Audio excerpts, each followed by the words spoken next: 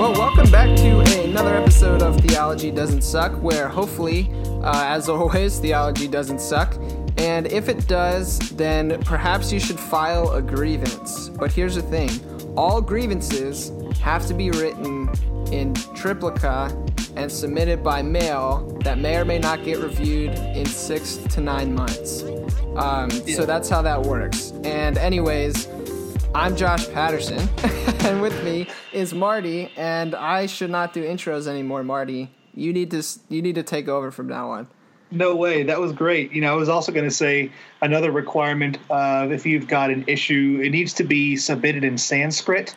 And so if you don't speak Sanskrit, then you're just out of luck, because that's actually the only written language that Josh or I know how to read.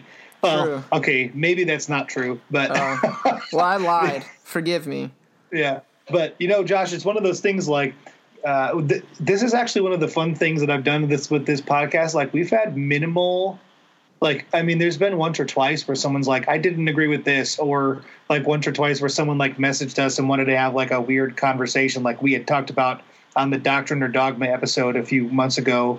But like for the most part, like people don't really complain about our stuff. Maybe it's because we're like actually kind of good at this. Like, I don't know, like I don't want to like pat ourselves on the back take or the like arrogance approach. Yeah, or like be egotistical or something. But like it's either that we're like the worst at it and people just realize like, oh man, like it's not even worth talking to them about it, or we're just not bad at it, and then people are like, oh, like that's pretty good. Like that was actually not bad at all. Like, and so like they don't have any complaints. I don't know. Yeah, maybe. I think hopefully what I would want it to be, the answer to that would be that like hopefully we just create an environment of honest conversation and don't put off like an arrogant or judgmental vibe. Like we're just willing to chat with various people about various things and seek to understand each other. So hopefully that's what we're good at, well, we're good at a lot of things. We're just really good at. Man. I'm not good at pretty much. I can't think of like one thing that I'm just like, yeah, I'm really good at that.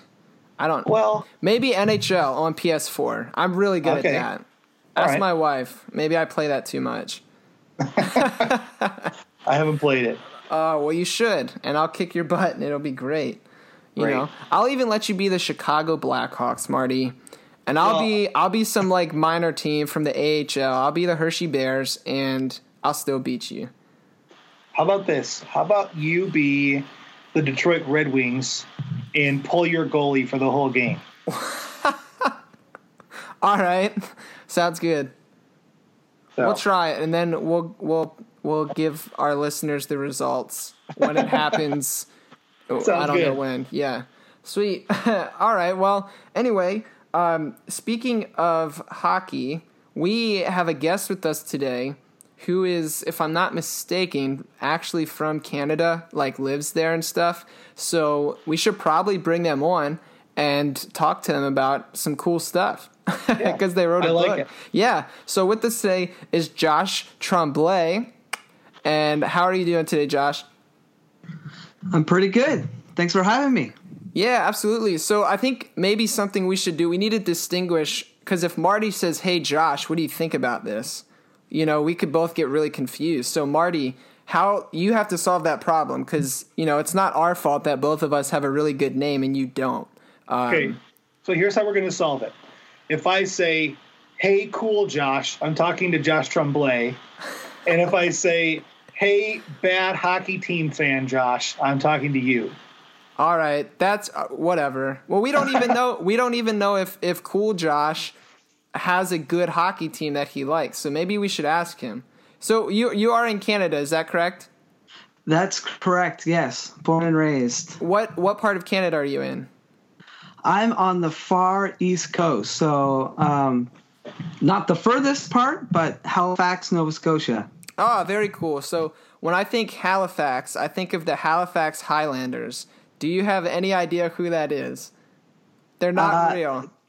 Yeah, that's is that I've heard the name, but I'm not familiar with them. Yeah, they're a fake team from a movie called Goon. So that's right. Yeah. I've seen that. Yeah. So I think they used to be a hockey team back in the day. Oh, really? Like way back. Okay. Yeah. I might have to do some When I was a research on kid, that. it was the Halifax Citadels, Okay. and now it's the Halifax Mooseheads. Oh, very cool. All right. So- So we, as you probably know, we ask everybody who their favorite hockey team is, which is a super important question to Marty and I. Can you answer that question for us?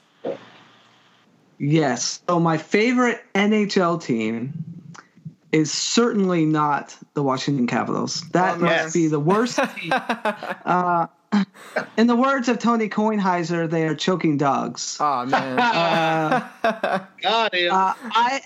I'm a Pittsburgh Penguins fan, and Sidney Crosby is from this area. Of course, is. so is Brad Marchand, but I can't like Boston. Right. But yeah, he's from this area, and I moved my allegiance over to the Penguins when he got drafted by them, and it's been a good run so far. Yeah, I would say it's been a very good run so far. Well, of course, as a Washington Capitals fan. Yeah.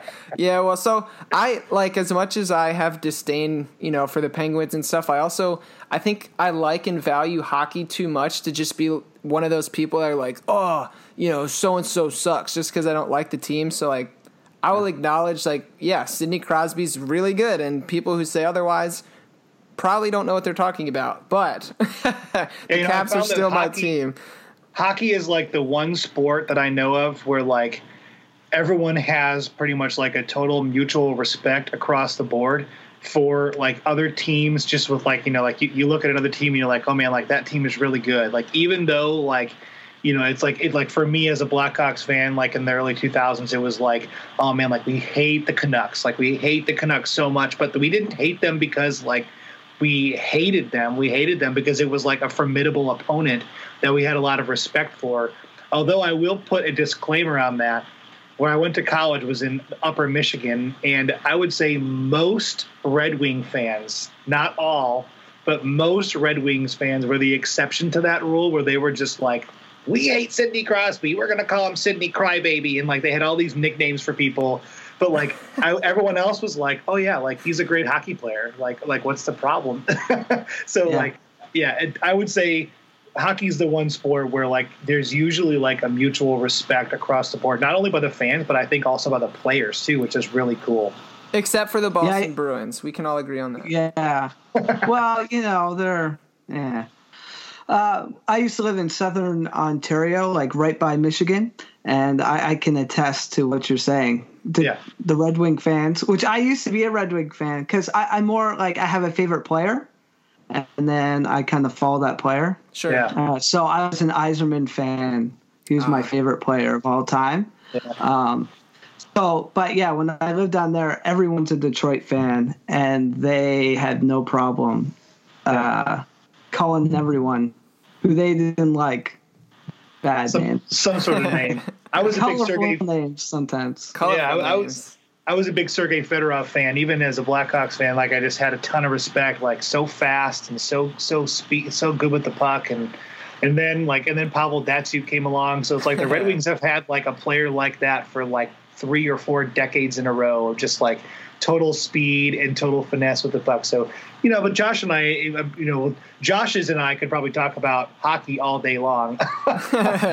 Yeah, I know that's probably not why you came here today to talk about hockey. So perhaps we should move on. Also for our listeners who, the cool ones like hockey, but some of the other ones who still need to repent, of their, dislike of hockey and stuff. We'll move on for their sake because we're loving and accepting people. So anyway, perhaps maybe what we should do is just give you a chance to introduce yourself. Like, who are you?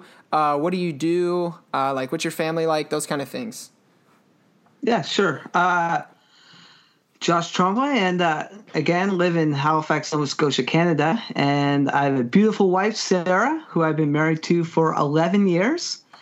And we have 4 kids who we had within 4.5 years. Wow, sounds like me. Yeah. So our youngest just turned 4 last month. And then the next one up is 5. And then the next one is 7. And then my oldest is 8 years old. And it was funny. My wife told them, because school's not on right now. So told them that you have to be quiet because I'm in my office and I'm on a recording. And my oldest says, "Oh, is that the podcast where the guys always talk about hockey?" Yes. Nice. We need to get like a Theology Doesn't Suck #1 fan T-shirt out to you just for that. First, we have to get those made. Yeah, that's true. I'll hop on that right when we're done here.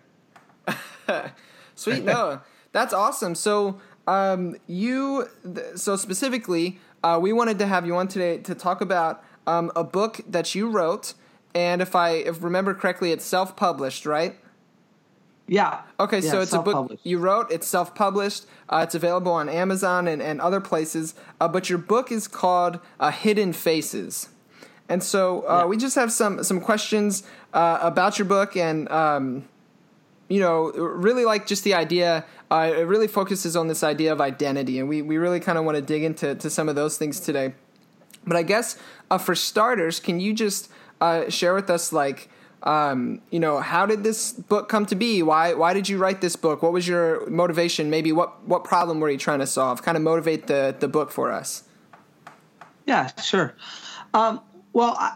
First off, I always felt that I was to write. So whether people buy it or not, that's regardless. But I always felt I was supposed to write. And I was actually listening to a podcast called Unseminary. I don't know if you've ever listened to them, but it's like church logistic type things. And they talked about how he self-published through Amazon and how probably most pastors out there have a book in them. And so I did this series called Hidden Faces at my church, and it's on identity, discovering who we are through who Jesus is, who he declares we are. And I've just found that it kind of resonated with every single person in the crowd, young and old, didn't matter the demographics. It was just one of those series that just really took. And so I decided, hey, why not? This seems to be an issue in a lot of people's lives. So I want to expand it, and I added a couple more chapters to it. And, really what I'm hoping is that we can, that people can just kind of become rooted in who Christ declares them to be. Because I see so much of this wavering back and forth, even within the church, of allowing other things define us other than what Jesus has declared we are. Yeah. Yeah, for sure. I think that's a huge, a huge felt need, especially, so I'm a youth pastor and I work with students, and like a lot of things that they talk about, a lot of struggles that I specifically work with high school students, and a lot of struggles that they go through are these, struggles of identity. Who am I? What is my purpose? Especially, I just had a bunch of my students leave high school, and they started at college this week, like brand new. And so there's all sorts of, identity questions wrapped up with them as well. What am I going to college for? Should I go to college? All those kind of things. So I think it's a huge felt need. Yeah, so I know it connects with me personally as well. I don't know, Marty, if you had any thoughts. Yeah, I took a class when I was at Gordon Conwell that really kind of spoke into just our story and who God has made us to be. And a lot of times we can kind of be on a path in life that's along what God has for us, but then we can also make decisions and go different ways, and find identity in things that aren't what God has for us, find identity in different ways. And then as a worship pastor, I think one of the things that I've been trying to work with is not only the identity of our church as far as individuals are concerned and people on the worship team, but what is our identity as worshipers and as a church, and what does that look like for people, or are they identifying as worshipers of the Lord? So that's definitely stuff that I really hear that and resonate with that too. For sure. So basically, with working with students and being in the church, I've noticed that even from outside of a religious perspective, this idea of identity is just huge. Like, we're constantly being marketed to, we're constantly being told, like, your identity is not good unless you have this product, that kind of stuff. So why do you think, why is identity such an important issue? Why does it matter so much overall? Yeah, I think we try and define ourselves by things that just leave us empty. And I believe that really is the lie of the enemy to try and destroy our lives. We see in Genesis 3, the serpent's tempting Eve, and it's like, well, you're not really who God says you are.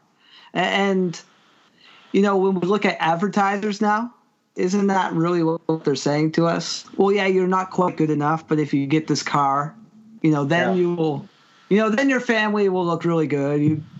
You buy this lawnmower, then your lawn will look just as nice. You buy this shirt, well, then you will look good. And I don't know, we just kind of buy this lie that this next thing will somehow fill the void. And it's exactly what happened, what we see in the scriptures, what it's saying to us. And we just end up in this cycle of trying to fulfill ourselves, but it all ends up as not. Like, it just doesn't fill us. And I think, Jesus makes it pretty clear that he's the only one who does. So we get caught in this cycle of hopelessness. Yeah.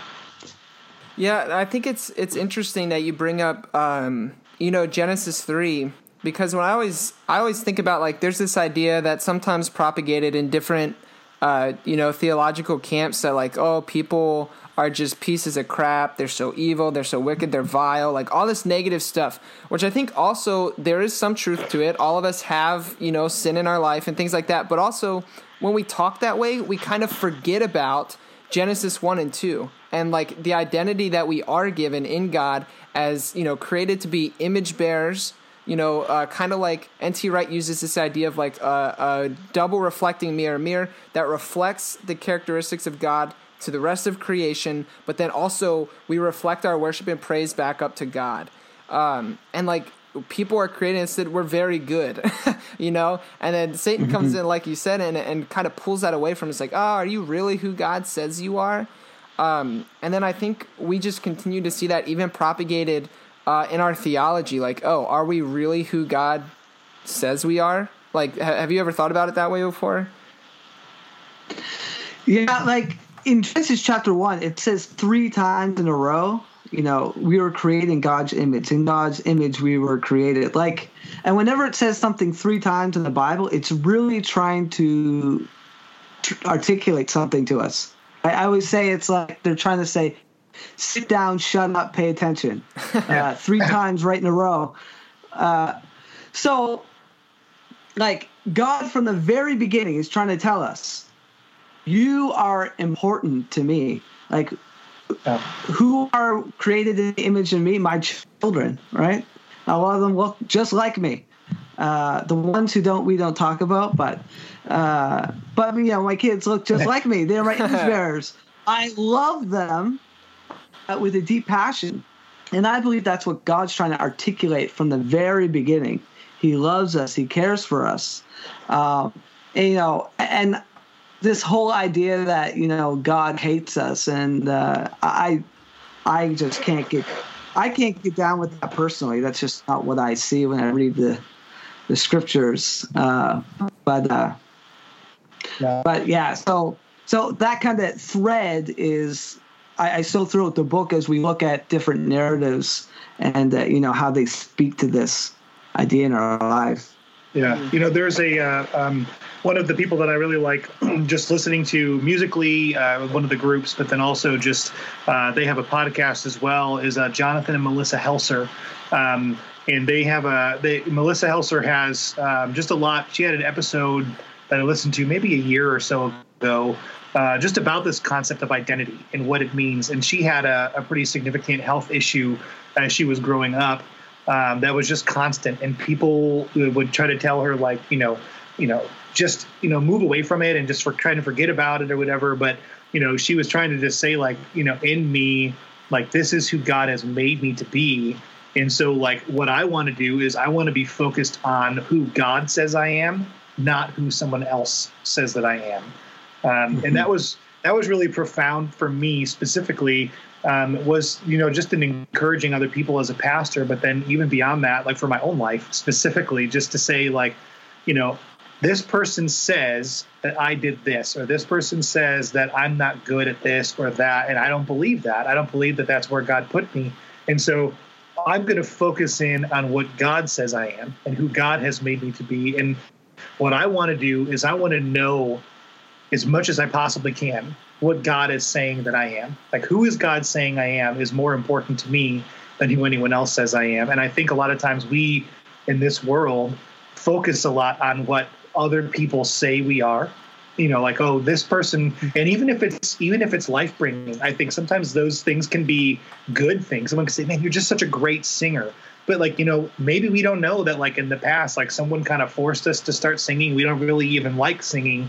And so we're doing it all the time, but that's not really who God even says we are. And I think sometimes we mix up good comments that like Christian people and nice people will say to us with like who God really says we are without ever actually pursuing that. Like, can you give a couple thoughts, like either just from your book, and I don't want you to give away too much of your book because we want people to buy your book, but like, can you give some thoughts about like maybe like some of the ways that we can begin living in the identity that God has given us? Like, how can we find that? And like, what are some things we can do to begin living that life?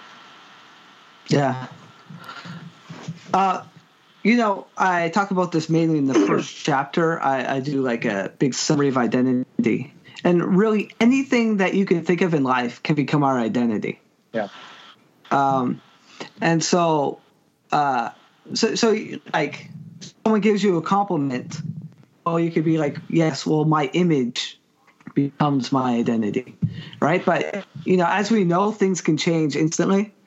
And like our jobs, our kids, like you name it, it's so easy for those things to just and that's the whole premise behind the hidden face, is that we layer these faces upon ourselves, hiding our true image, who God created us to be. And what I really think we need to do is have that, we put on the image of Christ, and so everything gets filtered through that. Like you talk about music. Well, yeah, so you could be a great singer. You could end up defining yourself on that. Maybe you become famous, but as we know, that career could be over like that. Yeah. And suddenly you're not as popular. Suddenly, well, if your identity is tied to those things, you built it on sinking sand. I think it was Lionel Richie. He lost his voice for years. He couldn't sing. And like if your identity is built upon those type things, anything that's perishable, it could crumble in an instant. But the one thing that remains, the one thing that never fails, is Jesus. What he has done for us, who has declared us, who he has given himself, like the fact that he gave himself for us. These things I can root myself in. They do not change. They do not waver. And whether I am good or whether I am bad, whether I'm good enough, whether I meet expectations, it all has to filter through who Christ has said I am. Yeah. And so that's really the anchor. That's the cement that I need to stand on. Yeah, and you give this really cool, like, so I know for me, sometimes I can be more visual. Like when I see something, it really helps me. And in that chapter, you gave like a visual aid that I thought was really helpful, kind of going along with what you're talking about. It was like a circle, and the main circle in the middle said self, and it was like us. And then there was a bigger circle around that, and then there's like all this different stuff, whatever it could be that makes up your identity. And I think you even referred to it as the circle of life, which I really like, your circle of life, which I really like because I'm a Lion King fan. But and then so you have different stuff out there like sexuality, possessions, interest, status, desires, family, finances, all these things. But then you draw another circle where it's still the same thing, but now the self circle is enclosed inside of another circle that says Christ. So just so I'm clear, imagine kind of like a bullseye. In the middle says self, in the next circle out says Christ, and then all the other stuff, kind of surrounds that. So I really liked that as a visual aid. That was helpful for me. Yeah, pictures are good. Yeah. And, so I made sure there's pictures in every chapter just for the ADD people. Yeah, no, like myself. Absolutely. Yeah, the pictures are were super helpful. And I like them also too. Like one thing that this is kind of off topic, and you said ADD, so I'm jumping around here. But another thing that is in your book as well that was helpful is like you have these discussion questions and stuff at the end of each chapter, which I think is helpful for people who like to journal to kind of take this seriously. But also I can kind of see this being used as like in groups. Like I think this would be a great tool for somebody who's like a youth pastor or just a pastor in general that kind of wants to lead this as like a small group kind of study as well. It's pretty cool. Yeah, for sure. I think especially topics like this and deeply personal things, too often we wrestle with them alone. And we need to bring other people into the process. We need them to speak into our life. They need them to hold us accountable. And so I do think there's benefit to going through it alone, obviously. I think that's why I put those questions there, because I just believe that these issues, we need to verbalize some of this stuff. Confession is good. Confessing where we are weak, so others can actually help and lift us up. Because I think so many times we're compensating in life. We're trying to compensate for whatever brokenness is inside of us, and other people look at us and they're like, oh, well, they're just being selfish or they're just being arrogant. When we're really just trying to compensate. If we have people who know deeply what's happening in us, they can help us through and help us see those weaknesses and see what's going on in our life. And I try to make them super simple questions too, but and just for reflection and stuff. But that's really my hope. Yeah. Well, I think the other thing too that I'd be interested in hearing from you, and I think you definitely. Not that I don't want to know about the book, but again, I don't want you to have to give away too much. But maybe just speaking into it on your own, just like from your own words, and like maybe even from the sermon series that you taught.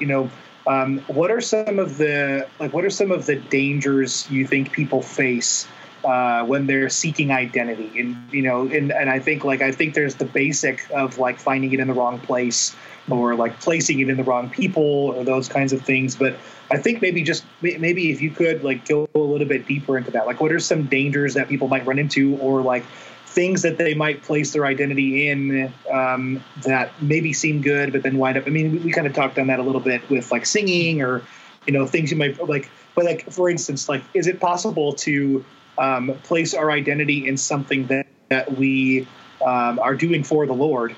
And it initially is something that we're doing in God's honor, but then it kind of changes. Like, is that something that you kind of like talk about, and maybe just give some thoughts on that too? Yeah, for sure. I think like as a pastor, and you guys, have you ever gone to a pastor's conference? Oh yeah. Yes. Yeah. And have you ever listened to people talk? And it's clear that there's some jealousy going on behind the scenes, and people comparing things. And I think I think that's a huge danger. We end up defining ourselves by how gifted we are in ministry. But I write specifically about this. It's my favorite chapter in the book on how we can define ourselves by our calling. Yeah. And we can define ourselves by what God has called us to do. And then, but sorry, to rewind that a little bit, But it's really not what God has called us to do. It's our idea of what we think God has called us to do. So God could call us to, so I believe God called me to plant a church. So the church I work at, I started 4 years ago. But then I have an idea of what I think it looks like for me to plant that church in the calling that God's called me to. And that can become an idol in our life, and it can become the thing we define ourselves. And then suddenly it doesn't look quite like how we think it's going to look, right? So suddenly there's a hiccup in a road.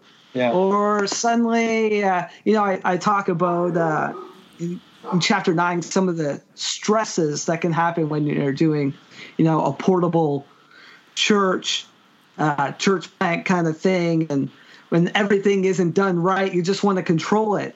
You end up controlling the call. You become the driving force of the call. And I think we've probably seen too many times in the news where pastors have put the whole weight of the calling upon themselves and said, I am doing this for God, and not realizing that they are allowing their success and their determination, their ability, how they think it should look to define who they are.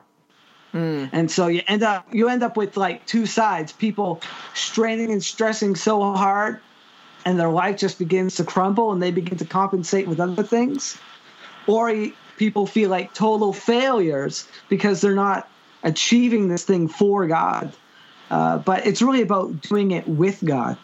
Yeah. And so, that chapter I really talk about the story of Abraham and maybe take a different look and spin on that kind of story. Yeah, no, right. I think that's so interesting because you use this language. To me, it almost seems like an idolatry issue, like that we take our. I think the chapter's called the call becomes God. So we take this call that God has put in our life, and then we put our identity there, and then that becomes God. And you have this quote, on your book in that chapter where it says, "Have you ever known a person who allowed the importance of what God has called them to do eclipse the God who called them to do it? Maybe you have done it. I know for me, it's something that I often struggle with." That really jumped off the page at me when I read it, because I've literally never thought about calling in that way before. I never thought about how perhaps, because obviously I feel called to ministry. I feel called to student ministry, but I never thought about how I can wrap my identity up in that as, okay, I'm Josh Patterson, the youth pastor, rather than I'm Josh Patterson, a beloved child of God. I'm Josh Patterson, an image bearer.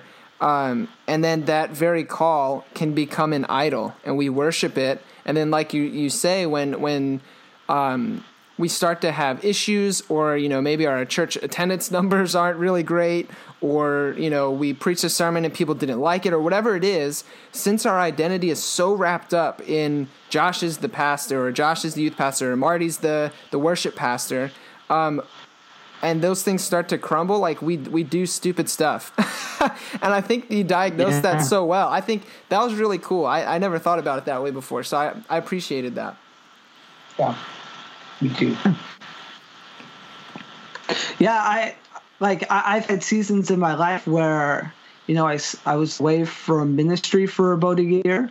Okay. And and I've been doing this full time since I was 22, after I graduated school. So, it's been 13 years. And so in that season, how am I defining myself? I'm not the pastor anymore, right? I'm not leading people. I wasn't speaking. I'm a music guy. I wasn't leading worship anywhere. I was just sitting in the seat, taking part of the service.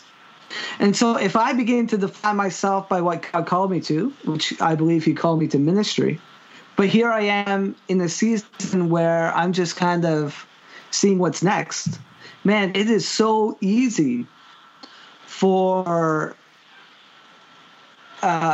just for us to descend down a dangerous road of I am worthless, I am nothing, I can't do anything.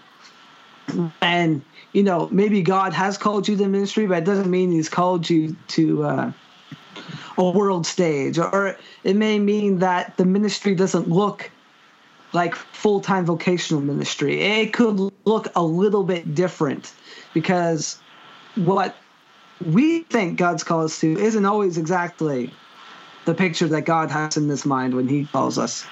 Yeah. So one thing too, because so this book, one thing I appreciate too is you're pretty open and honest about yourself, and a chapter that stood out to me as well, and you mentioned it was chapter 9, where you're talking about anger, and that's something that personally resonated with me. I know in college definitely anger was a much bigger issue for me, and my good friend Brandon and I, we kind of worked together through those things. We would help each other. But you talk about how anger isn't a face, even though we can wear it all over, but anger actually appears when one of our hidden faces is exposed. And so can you just kind of share with us, what do you mean by that? But then also, how has that impacted you personally? What kind of advice might you give for someone like me who anger was a legit issue or maybe still is? Yeah. Yeah, when I talk about this, it definitely is from personal experience. We have these faces that we put on. So whether they be emotions, compensations, trying to put on a layer to look a certain way, whether it be our calling or whatever. We put these faces on, but suddenly when they start to begin to be peeled away, we will do anything we can to make sure that we are not exposed for who we think we are in our brokenness that we are trying to cover and compensate for. And, so for me, again, I talk about in that chapter specifically, church planting, one, is stressful. Oh, I bet. Besides everything, it's stressful. And I'm also I'm a worship and creative arts major. So, I like things to look a certain way on the stage. It's got to sound a certain way. And when you're hauling gear, there's bound to be something that doesn't work at some point. A light, a microphone, a computer. People don't show up to set up.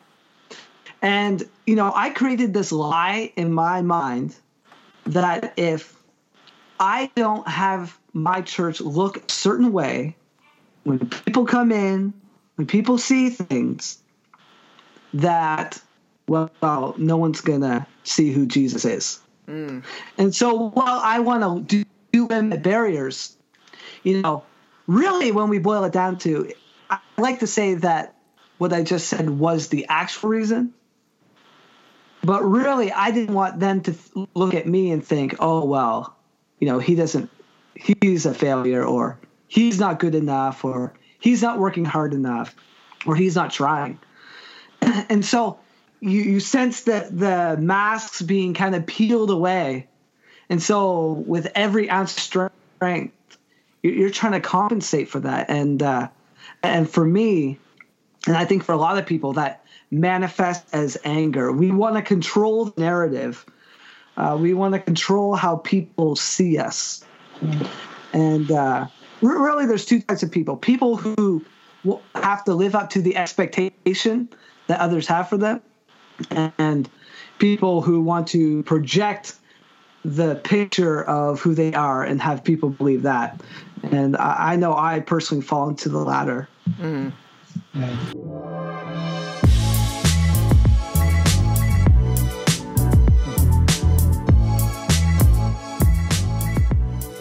Hello. You are listening to the Theology Doesn't Suck podcast. Dude, Marty, no. That's people don't want to hear it that way, man. It has to be more enthusiastic like this. Do you love Theology Doesn't Suck? Have you been listening to this show because you truly believe theology doesn't suck? No, dude. What? Dude, that's it's so nerdy. Like people don't think that's genuine, man. That sounds so weird. It needs to be something like this. It needs to be like, hey guys, like, I don't know if you realize, but we have a patron feed, and it's so awesome because like you get a lot of really cool stuff, and you just have to give us some money. Yeah, but we can't just straight up be like, hey yo, give us your money, because that's like, people don't want to do that either. It's disrespectful to our listeners. Okay, so how about we do something like this? How about we do like, hey guys, it's Josh and Marty from Theology Doesn't Suck podcast. And, here's the thing. We love doing this podcast, but, as you probably know, it takes a lot of effort. And, like, we've got an awesome guy behind the scenes named Matt who does, like, all of our awesome editing and all that stuff. And, it takes equipment and time. And so, like, one of the things that we love about today's day and age is that there could be people out there that love our show so much that you just want to support us. And so, Josh, we started this awesome patron feed, and like, Josh, how can they find it? Like, what kind of stuff should they look for? Well, yeah, and then we could tell them then, like, hey, go to patreon.com/theologydoesn'tsuck, and whereas for as little as $1 a month, right, you could become a patron. And we have some different, we could tell them about the different tiers, where some tiers gives you access to a Facebook group specifically for patrons that allows you to do things like submit questions to be asked on episodes, submit questions for bonus content, which, hey, bonus content is a part of another tier, some bonus episodes that are, close to the public. So we could tell them those kind of things, right? Yeah, and one other thing we could do, which would be really cool, Josh, is like every once in a while, just because we're really good people, we could like send them stuff either digitally or like through actual mail. That's kind of cool. Like, like I play in a band, so like what if we come up with a CD and like we've got a CD and I just want to send it to them yeah, or something, like that's another cool idea. So like, maybe that could be like some of the higher tiers. So like they would never know that something cool was coming, but then like, hey, surprise, this is coming to you. Yeah, no, that's a good idea. And like we could say like Christmas cards, cute stuff. Yeah, that'd be great. Stuff. How about, all right, well then how about we just tell people that, and hopefully they go to patreon.com/theologydoesn'tsuck and join our, Theology Doesn't Suck community. Josh, I think this is a good way for us to do this. So I think, okay, let's record this. And wait, dude, I've been recording this whole time. Oh, yeah, me too. All right, how about this? Let's just send this to Matt, and we'll just go with it. Yeah. All right, great. Man. Thanks, guys. We love you. Back to the show. Yeah, and it's such an interesting concept to me because I definitely can relate to it. Like, I remember starting to work at a church I used to work for, not the one I worked with Marty in, but a different church, and it was an older church, like just outdated.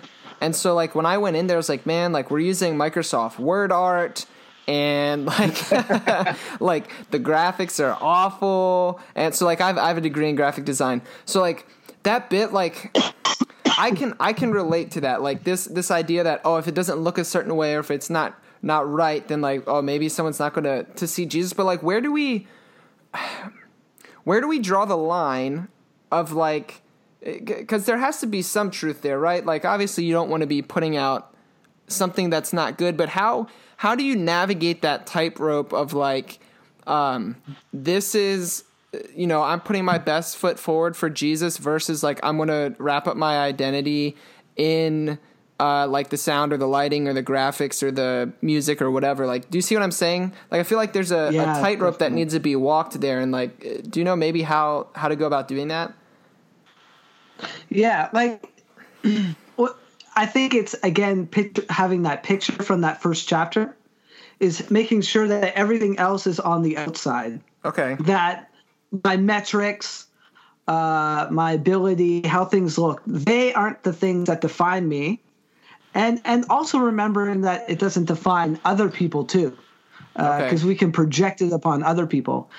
And just always reminding ourselves, it's Christ who defines me. And I think really when we get to that place where we're allowing Christ to define who we are all the time, I think we will become better risk takers. You know, we will do risks better. We will become more creative because we're not worried about what other people.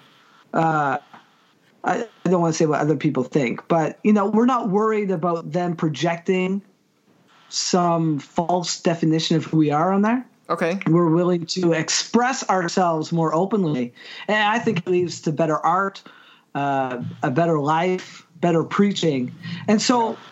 I think it is important. We want people to see who Jesus is. So for my church, I want to limit the amount of mistakes that happen. But I also have to recognize I'm not perfect, and mistakes are going to happen. And if they do, I can lean back on and fall on Christ. That He is the one who does it. So it's like, you make up let's take your graphic, right? You make up graphics. And it turns out they actually really suck. Yeah. Right? No one likes it. That's definitely happened. They're before. horrible. Yeah. Yeah. But you're able to say, okay, well, I'll try something different, or, you know, I'll do something different, but it doesn't change who I am. And I think it really is a thing of the mind. We have to remind ourselves continually every day.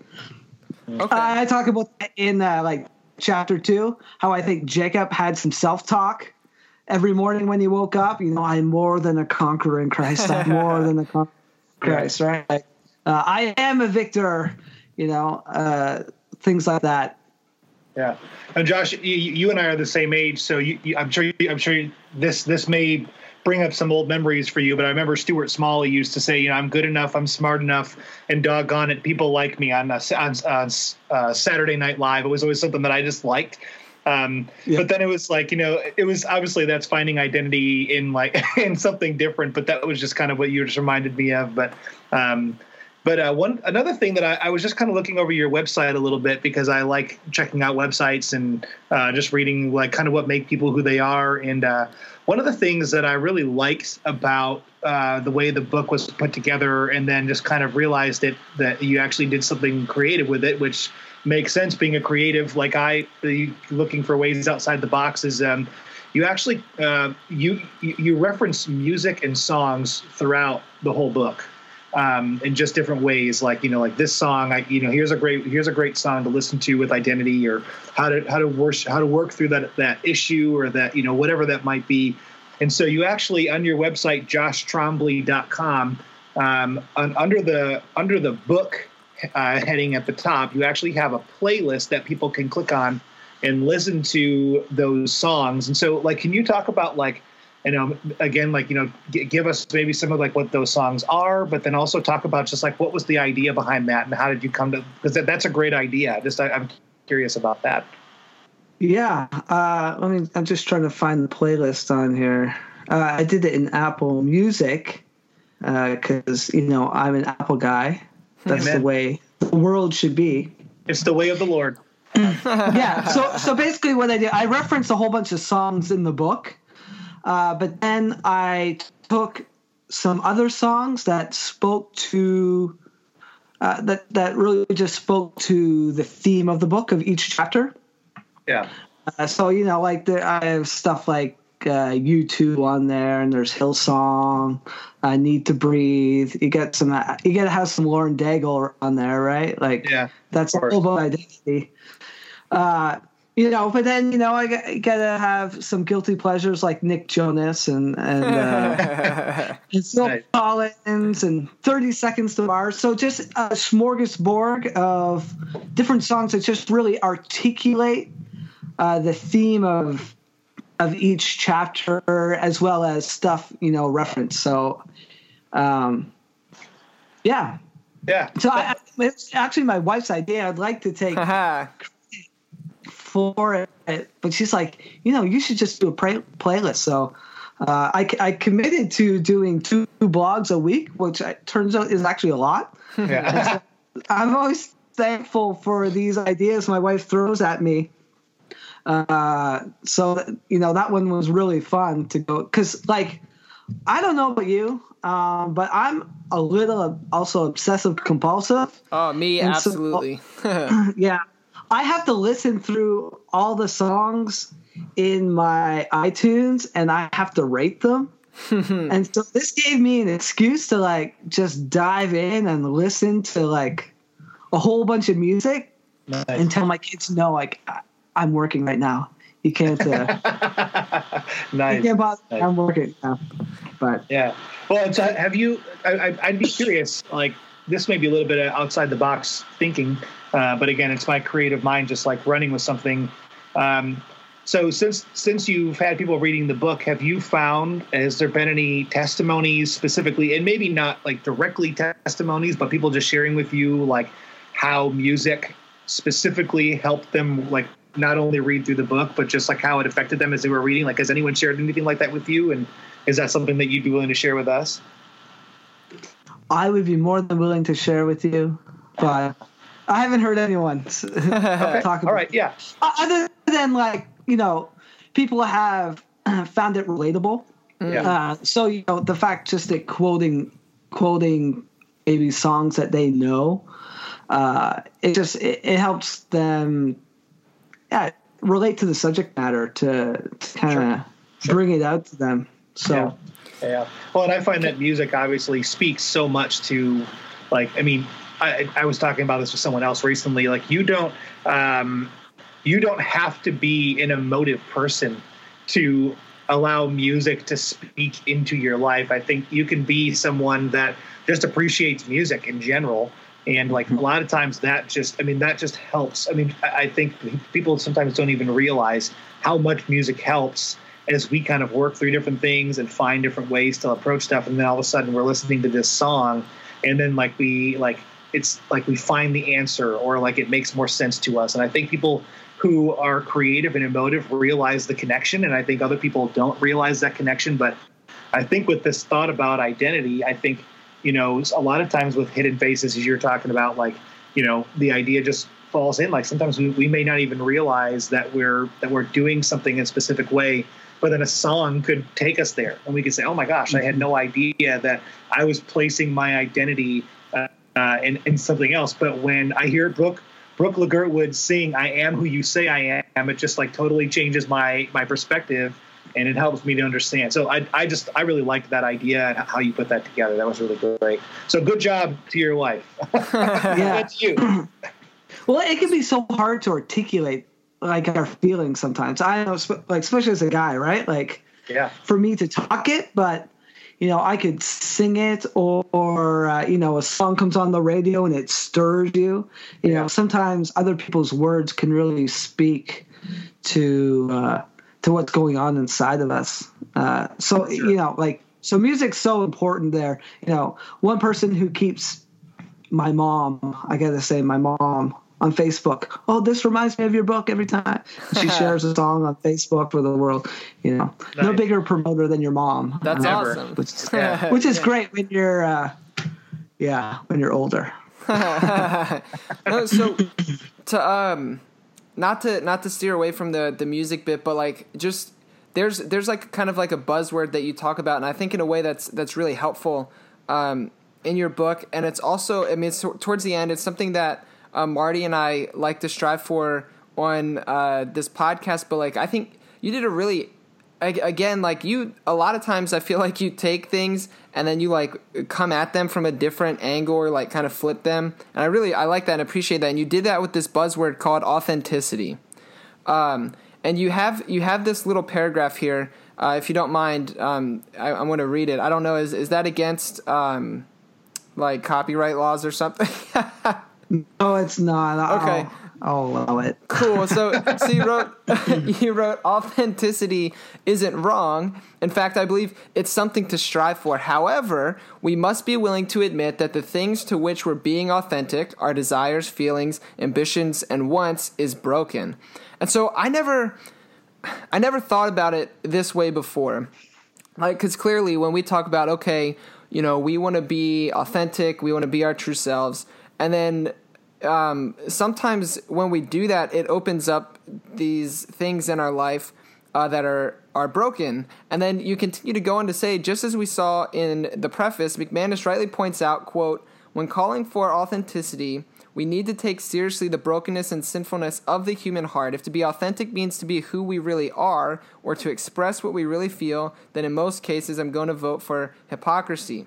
And then you say, not that we should strive for hypocrisy, but we should strive to put on Christ and allow him to then inform our behaviors and actions. And as we do that, Jesus changes us into something worth being authentic to. And so what I really like about that is you take this idea of authenticity, which often when we think about that, that means, okay, for me, if I'm going to be authentic with my students, that means that, I might say a swear word every once in a while, like in a sermon, because like that's just how I talk sometimes. Or, I'm going to tell them, whatever these things are. And they're all different things that are broken and often can look like hypocrisy, which I never thought about it that way. But what it seems like you're trying to do is call us back to finding, it's what the book's about, our identity in Christ, and then being authentic to that. Because if we go back to how we started in Genesis, that is our true identity, is a child of God, an image bearer of God, and that is something worth being authentic to. So I don't know, that was kind of like a paradigm shift for me, and so I thought that was really well said. Yeah, like I'm sure we've all seen those Facebook rants. Someone was at Walmart and someone said something to them in the line, and then they go online and they have this freak out. And their argument is, well, I'm just being authentic, right? I'm just expressing my hurts and stuff. But we have to realize that every time we interact with a person, every time we hear something, that is all filtered through our experiences and our brokenness in life. And we don't filter it through who Christ has said we are. I'm finding more and more that the word authenticity is becoming a license for people to do and say whatever they want, not caring about the collateral damage. But there are consequences for our actions relationally.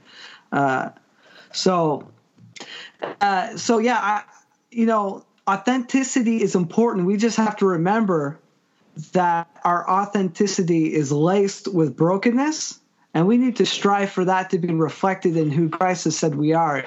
Everything needs to, again, filter through that. So there's times I think things, like my wife will laugh at me saying this, but there's times I think things and I don't say them. She thinks I say everything that just pops into my head. My wife thinks that about me too. Maybe it's a Josh thing. Yeah. Maybe it's a Josh thing. Well, here's what the hope your wife can have is that I'm like 10 years older than you. Yeah. And it's only a little bit better. It's only a little bit better. My wife says that the filter holes were really big and they've just gotten slightly smaller. Okay. But it's progress, right? It's progress, right? But what was I saying? That's about authenticity. Me just rambling on about all my emotions, that isn't actual authenticity. But me expressing the brokenness that those emotions speak to, that is authenticity.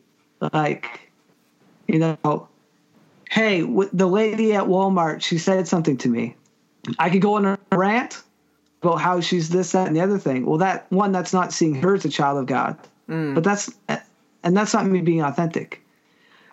Authenticity would be me saying, this lady at Walmart said something to me, and it reminded me of the brokenness in my past when this parent or this friend or this teacher spoke something over my life.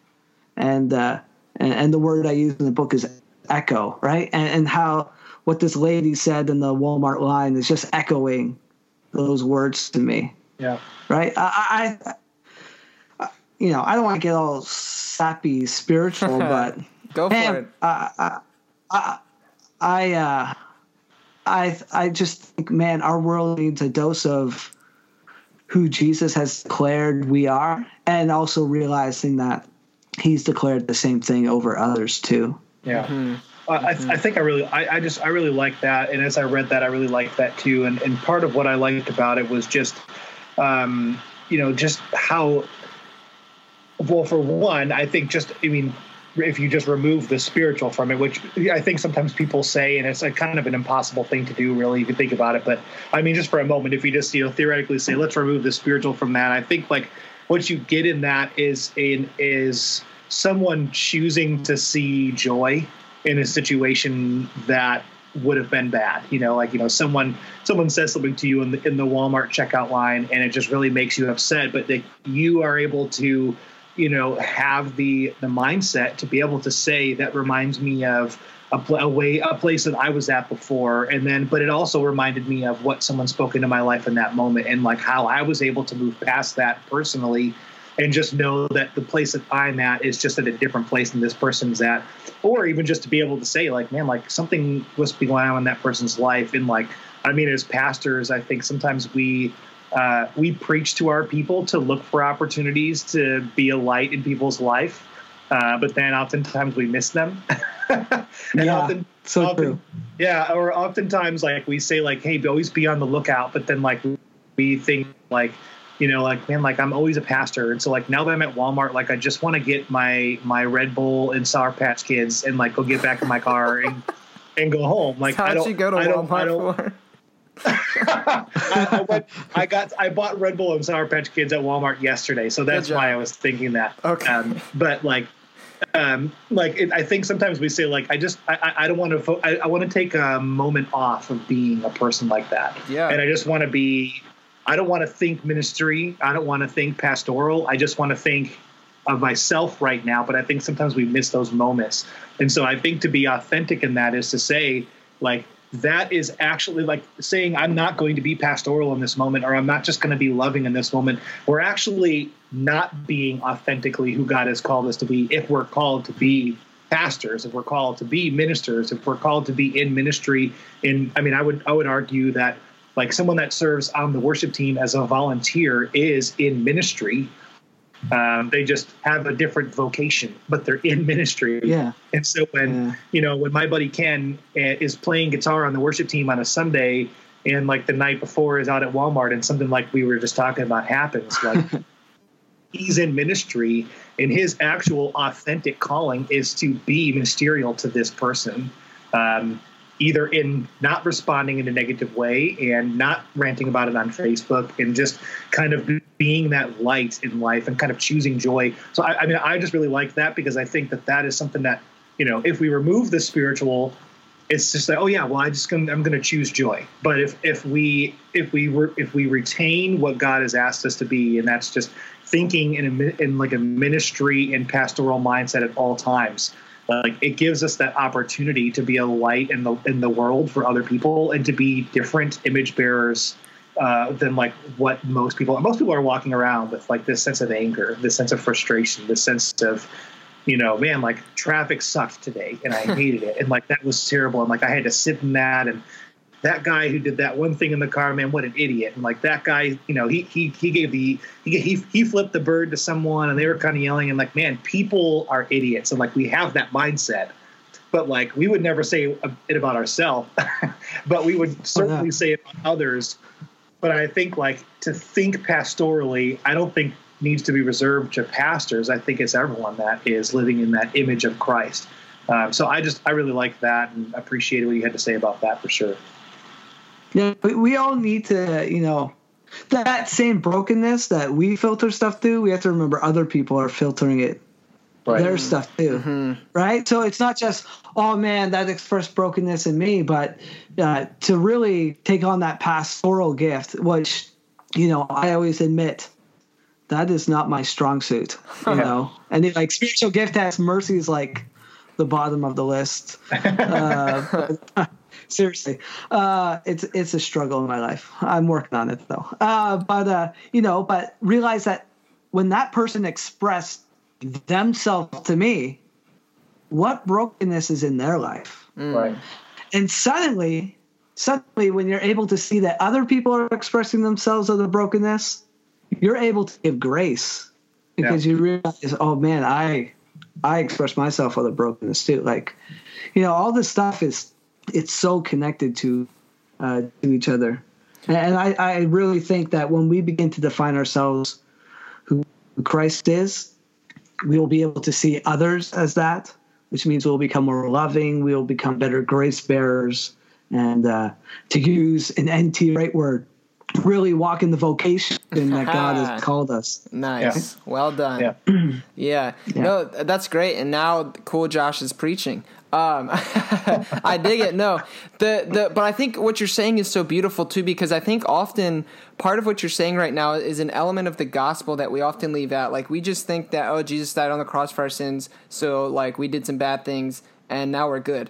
But also it's so much bigger than that, because all of us do have these areas in our life of brokenness, whether they're things that, and sometimes they're things that have been done to us or have happened to us with no fault of anybody, but we need freedom from that as well. Like, and Jesus came to give us freedom from those things by telling us who we are and whose we are. And so I think that's really great. But just real quick to touch on something like personally that I liked as well, that was helpful, was the echoes bit. And we were talking about this a little bit a couple minutes ago. But like, as I'm now serving in a church that is like more healthy and having a positive experience, these echoes from my past, to use your words, echoes of the past, keep coming up and like keep like saying negative things to me, and it can be like paralyzing, from my past experiences in ministry. And just this idea of just, I mean, and it sounds basic, but again, like, it's so important, like, and you wrote a whole book about it, grounding my identity in Christ and who God says I am, and forget like this nonsense, these fools from my past, kind of thing, has been helpful. And what I wanted to point out too is though that it's not always easy to do. Yeah. Like, it's not easy to remember that our identity is in Christ, and I think it might get easier, but like it's not always like an easy thing to do, for sure. Yeah, do you know, like, I think it's a battle that we will always struggle with. I think, because I believe that's the one lie that we believe. It's the one sin, and we just continue to wrestle that until we no longer wrestle. Right? Like, my grandmother, grandmothers are great as well. She read my book. She's in her late 80s, and she's like, even at my age, I can identify with these things. I think we all have stuff in our life. And that's that chapter. It talks about how Jacob wrestled with man and with God and how he overcame. I think that's something we need to do continually in our life, is wrestle with God, wrestle with man. I share some of my story in there, believing the lies. Yeah. They told me I would never make it through high school because I couldn't read well. They told me I'd never make it through college. And I did. I didn't let those things stop me from doing that. Yeah. Because I couldn't read. I couldn't read good, to quote Zoolander, right? But I have to remind myself all the time that I am not those things, because that is the voice in my head, and it comes out all the time. So like for me, again, I said those words in creative arts. When I'm doing music, that is so easy for me. I can just do it, and people are like, oh yeah, like, yay. And I can compensate for that. Or I can compensate with that, I should say. That's what I mean. Compensate with that. But, as soon as I step out of that lane into other lanes of ministry, say you're preaching and someone gives you a little critique, right? I'm sure no one's ever had that after preaching. Yeah, sure. Right? Or, someone doesn't like your attitude. That voice from when I was in elementary school and junior high and high school, that voice comes back. Oh, well, yeah, you're not good enough to make it through. Yeah. And that's something I'm going to have to always wrestle with. And I think we will get better as we continue on through life. But it's just like anyone who has any addiction. Know what they must say. We are always an addict. We are always addicted to falling back and leaning on those things, leaning on allowing those things to become idols in our life, to be the things that define us. We want to go back there. So we have to always remind ourselves, I'm addicted to selfishness. I'm addicted to those things. And we continually tell ourselves, but I am not that. I'm a child of God. I don't have to go back there. I'm a child of God. I don't need to compensate. I'm a child of God. I don't need to feed my flesh to feel better. No, I'm a child of God, and we walk in that. Amen. That's really good. And I think too, like, it reminds me of like this meme. That's like, and I'm not trying to write off what you said, because I think it's exactly right. But this, I'm like I said, I'm so visual. This came to mind. Have you seen The Incredibles? Yes. the lady that makes the suits for them. There's like a meme of like her hitting someone back and forth across the face with the newspaper, saying like, "You are a child of God," like, So I think about that, and I think it ties in, with what you're saying, because. Like that's just constantly, I feel like the message that we see through Jesus, that we find in our Bible, like you are a child of God, you're a child of God. And sometimes like, maybe Jesus does want to like hit us across the face with the newspaper a couple times. I don't know, maybe not because the whole nonviolence thing, and I would ascribe to that as well. But I don't know. I think that's super helpful. And you see, my brain is weird and I think of stuff like that. So, yeah. Anyways, man, is there anything like that you really just want people listening to this to hear, like one thing that they need to take away, or like one thing we didn't talk about that like you're like, man, I really wish we did? Like, is there something you just like, boom, mic drop, Josh Trombley, peace out? Like, do you have something like that you want to share?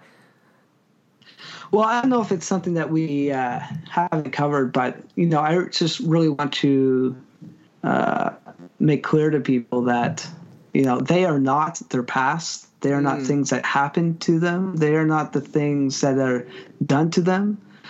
God loves them, and he loved them so much that he came himself to give himself for us. And he loved us so much that he didn't abandon us, but he sent his Holy Spirit to come and make our lives temples of God. He wants to be in a relationship with us, and he loves us, and we belong to him, and we need to just always remember that. So that's as close as to a mic drop as I'm going to get right now. But I'm sure Cool Josh knows that a mic drop is actually a really bad thing for the microphone. So it is very bad. Yes. Josh, I have one of those microphones. It has a dent in it. Oh. I actually recently purchased a microphone for myself. It's sort of like one of those microphones. So I'm a worship pastor by vocation, and I said, for the most part, I've been using just like standard microphones, and then I moved to this church, and they bought a really nice microphone. But then I was like, I want one that that'll be mine, that I could use for church, but I could also use for other things. And so even being a total germaphobe, I took a chance on buying a used Neumann microphone, the Neumann KMS 105, and it's like normally like way too expensive for most people, but it was used, and so the price was like kind of reasonable. And it's just been one of those. So I sterilized the heck out of it, like I like soaked the screw-on capsule part in like ammonia, like totally made sure there were no germs, because I'm like Josh, I don't share drinks with my wife. I don't share food or drinks or anything with my kids. Like, Amen. Marty, how do you have children? Like literally, actually, my kids, don't answer that question. Yeah. Like TMI. I honestly just like I can't share anything, and it's something like, for some people, they get like disappointed. They're like, oh, I just, like, I feel like you're like saying something about me, and it's like, no, this has nothing to do with you. It's all about me. Like, I just have such a problem being with authentic. Right. I'm just telling you like it is. I'm just telling you the truth. But like, honestly, so I bought this microphone and like literally soaked. It was not, so those of you who are listening that are like know things about microphones, I did not soak like the actual microphone capsule or like the microphone itself in ammonia. I'm just talking about like the screw off, like the whatever they call it, like the guard, like that part that screws off. There's no electrical components whatsoever in it. Just so you're clear, I'm not an idiot. I didn't want to have the germs, so So if someone said to me like, "Hey man, can I do a mic drop with your microphone?" I would probably have a heart attack. Microphones are gross. Yeah. I know. I put my mouth all over one. I was one time doing music at a church, and it was this old church, and they had one of those foam things that they put on it. Yeah. And I didn't realize, my mouth was up against it the whole time, and I'm singing.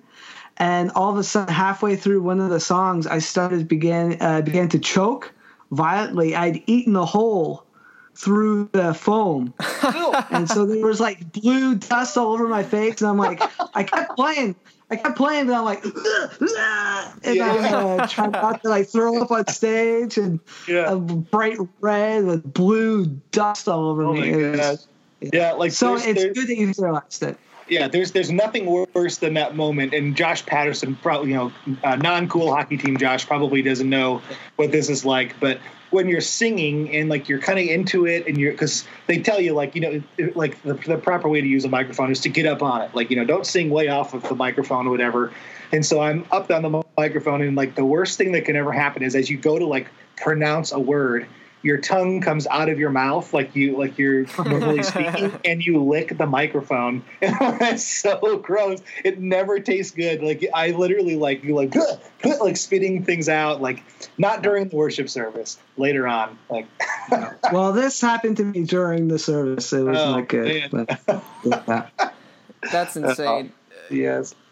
Cool. All right, man. Well, hopefully you enjoyed your time with us today. I know I really enjoyed our conversation, and for sure what we're going to do is we'll be sure to link your book in the show notes because people should definitely go buy it. And also we'll put your website there. And also do like social media and stuff. You want people, plug whatever you feel like you would like to plug. Where can people find you? How can people get connected? Yeah, for sure. Instagram's a good place, and it's Joshua Trombley. I'm on Twitter. I'm on all of the things as Joshua Trombley, but I don't use all of them often. It's Facebook and Instagram for me. So I have a book page with a discussion group if people want to jump on there as well. So yeah, and also too a cool thing, and correct me if I'm wrong, but I'm 99% sure this is true. You're also in the Theology Doesn't Suck discussion group on Facebook. So our listeners can just talk with you there after they hear this episode. For sure. They can go there and chat with you on the thread we put up about your book, and that'll be really cool. So those of you who aren't in the Facebook group, you should be jealous. Yes. And join. You need to join the group. Join the group. Yeah, absolutely. And I promise to interact with every single person who wants to. So Solid. Sweet. Awesome, man. Well, thank you so much. I guess for us, you can also find us on Instagram and Twitter at Theology Doesn't Suck. You will not find us at theologydoesn'tsuck.com any longer because we have created a Patreon feed. So now you can find us at patreon.com/theologydoesn'tsuck. There's a couple different ways that you can support the show there for as little as $1 a month. And then, there's some different tiers that go from there with some fun things like bonus content, bonus episodes, opportunities to help kind of like influence like the creative direction, that kind of stuff in the show. So go check that out. And we would love to build community with you in that regard. But for now, I will have to say peace out. Forgive each other. Remember your identity is found in Christ and in Christ alone. And go Capitals. Go Blackhawks.